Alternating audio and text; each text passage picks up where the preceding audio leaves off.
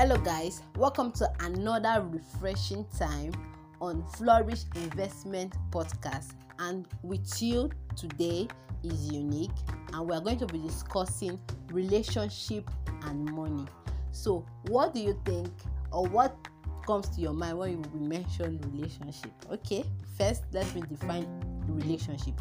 A relationship is any kind of association or connection between people, whether intimate, platonic, positive or negative.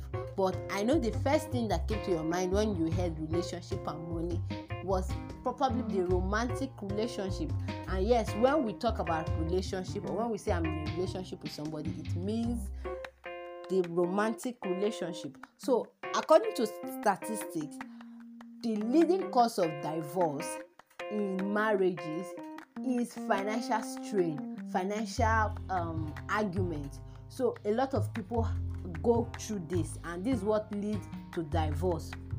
Now, everybody has their own experience that they grew up with concerning money, or the emotions around money from their family members, immediate family, and their family experience that gave them and shaped their perspective about money. So we have different money personalities. We have the spenders, the people that like to enjoy themselves. They are impulsive buyers, they cannot suffer, they must enjoy this life. We have the savers, those people that will compare, contrast. This bottle of why are we buying the small bottle of Coke? Let's buy the big bottle of Coke. Is it the 20 naira difference that makes that one big? You know, all those kind of people that are very cautious about their money. They are savers, they save for the rainy day. And then we have the amassers, the people that look at the long term, that no, I must increase my net worth, I must save, I must invest, I must do this and do that. Then we have the avoiders, the people that don't want to even discuss money, don't like discussing money, they don't want to think about money. In fact, if they have their way, they will act like money doesn't exist. So being in a relationship with someone that has a different money personality from you has its own advantages and disadvantages. So for instance, if you are dating somebody that is a saver and probably you are a spender, you will tend to learn good money and positive money beliefs and habits that you might not have experienced while growing up. Or if you're a saver, you could be the one setting the positive money examples for your spender partners. But then this has an advantage, because you could actually be arguing about money. You will probably be hiding your money from your partner, because you will feel he likes planning my money. He's just thinking of spending. I cannot tell him how much I have, because he would have planned it, and he would be thinking of how we can spend the money.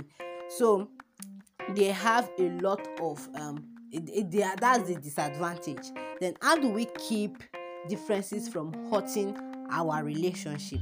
First of all, by accepting your differences, communicate, be respectful of your partner's financial goals and priorities, create boundaries, and keep it fair. So I would suggest that you sit your partner down and you map your financial genetics, because we all develop our money habits from our parents, or our elderly ones, or people, family members, handle their money. So first question on financial management: how did your parents handle money? How did your parents, grandparents, aunts, uncles, and other significant adults handle money? Who was in charge of managing the finances? What was your sense of money growing up? Did you grow up well off without much money, or somewhere in between? What about your parents and grandparents? What were spending habits like when you were growing up? Were adults in your family frugal, or did they spend freely? Now on communication, did your family members discuss finances openly, in private, or not at all? what types of financial topics were discussed and what topics were not, where financial decisions across the generations of your family made jointly or did certain individuals take them on, where were there conflicts around spending of financial decisions, what rules did you learn about money, did you or family discuss strategies around financial management, what were they? Now, contextual factors. Did any historic event play a significant role in your family's financial history, such as depression or another economic recession, war, moving to a new country, etc.? Are there any cultural factors that affect your financial view of your family? What did your parents, grandparents, and other adults in your family do for a living? Who was employed? Who doing what job? Who was employed? Doing what jobs? And what types of career field? Did your parents and grandparents experience financial freedom, or did your parents or grandparents experience financial problem? What were they and how were they addressed?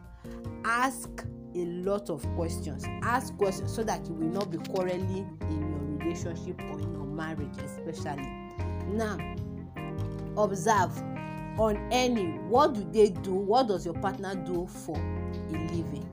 Where or what are his streams of income? In financial crisis, who are they in a financial crisis? Ask questions so that you will not be asking yourself questions later on. Ask questions. Now, these are the questions you should be asking, you should be thinking towards. Who are they in a financial crisis? Do they sink or swim?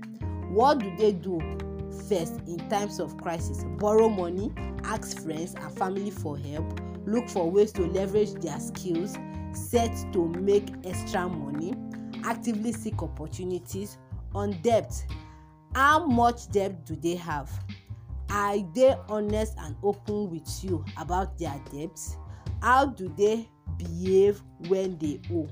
When creditors are knocking on the door, are they avoiders, avoiding phone call messages, pretending like it is not happening, or do they communicate and find creative solutions to the problem? On spending, what are their priorities? From where they spend their money to, you know their priorities. On core bills, what do people see as core bills, luxury, and so on? Define it so that somebody will not say putting on generator overnight is luxury. Another person will come and argue that no, it's not luxury. Why do you want us to suffer? Then on lifestyle, what kind of education do you want to give your children? Boarding school or day school, public school or private school?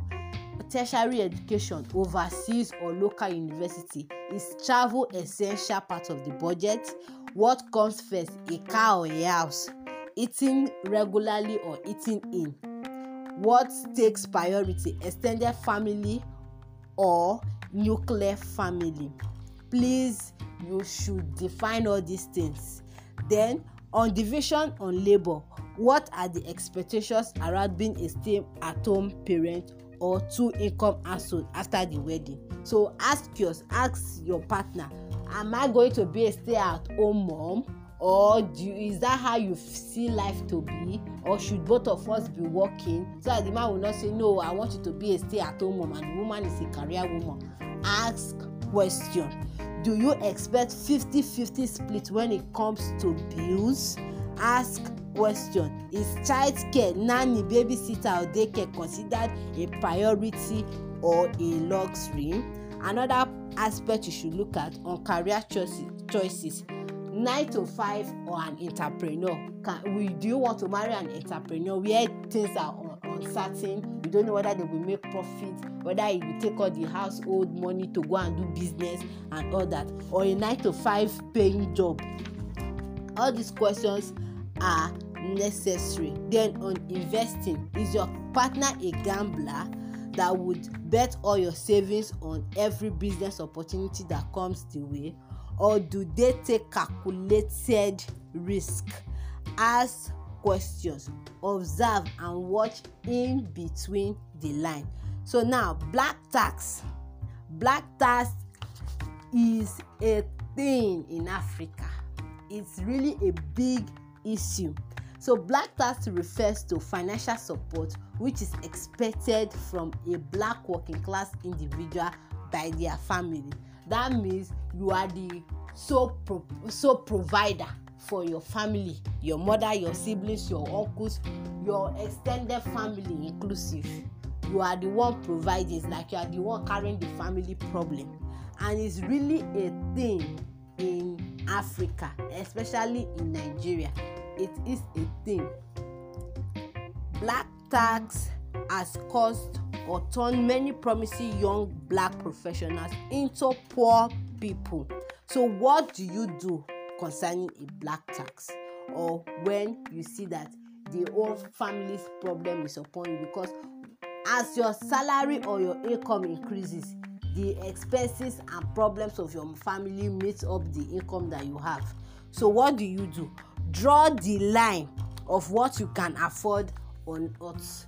It is not everything you will do for them. Draw the line. Tell them the one you will do and the one you will not do. Draw the line. Don't get emotional. Some people will say, it's my parents that I was reading a story and the person said they, as junior siblings, stopped school for her to complete her university education. So right now it's her turn to train the others. Please, there are some things you should not be emotional about. So when your siblings are trying to suck the life out of you, you tell them that no, I am not going to do that one for you. Do that one by yourself. Find a means of doing it. I will not. Don't allow your emotions to be entangled with this, so that you will not be mentally drained from this black tax. Then, be conscious of your responsibility. Know who deserves a fraction of your money. Know who you are supposed to give money. It's not everybody in your family you are supposed to give money to. It is not everything they are doing that you're supposed to put money into. Know what is a priority that deserves a fraction of your salary. It is not everything they say they are doing. It is not every party, any need they want that you are to provide. Be conscious of your I've said that. Be conscious of your responsibility. Educate your relatives. Don't just be educated. Teach them about money. Tell them what is up. Tell them, okay, I'm going to give you this money to establish a business. That business must work. You have to spell things out for them. You have to educate them on their finances. Finances is a major part of the society. It's a major part of the family. If you don't well spell or know about your finances and how to relate your finances with your family, there will be a lot of resentment, a lot of crash, in marriage where you see they are quarreling, fighting. Ask them, is money, they don't understand their personality, they don't understand themselves. So please try and understand your partner's financial personalities. Try and understand your position as maybe as the brightest person that has money, or the top person. Try and know your position and try and know what you can do and not do, so that you don't limit yourself. You can meet up with your financial goals. So thank you for listening. Bye, and see you in the next podcast. And my name still remains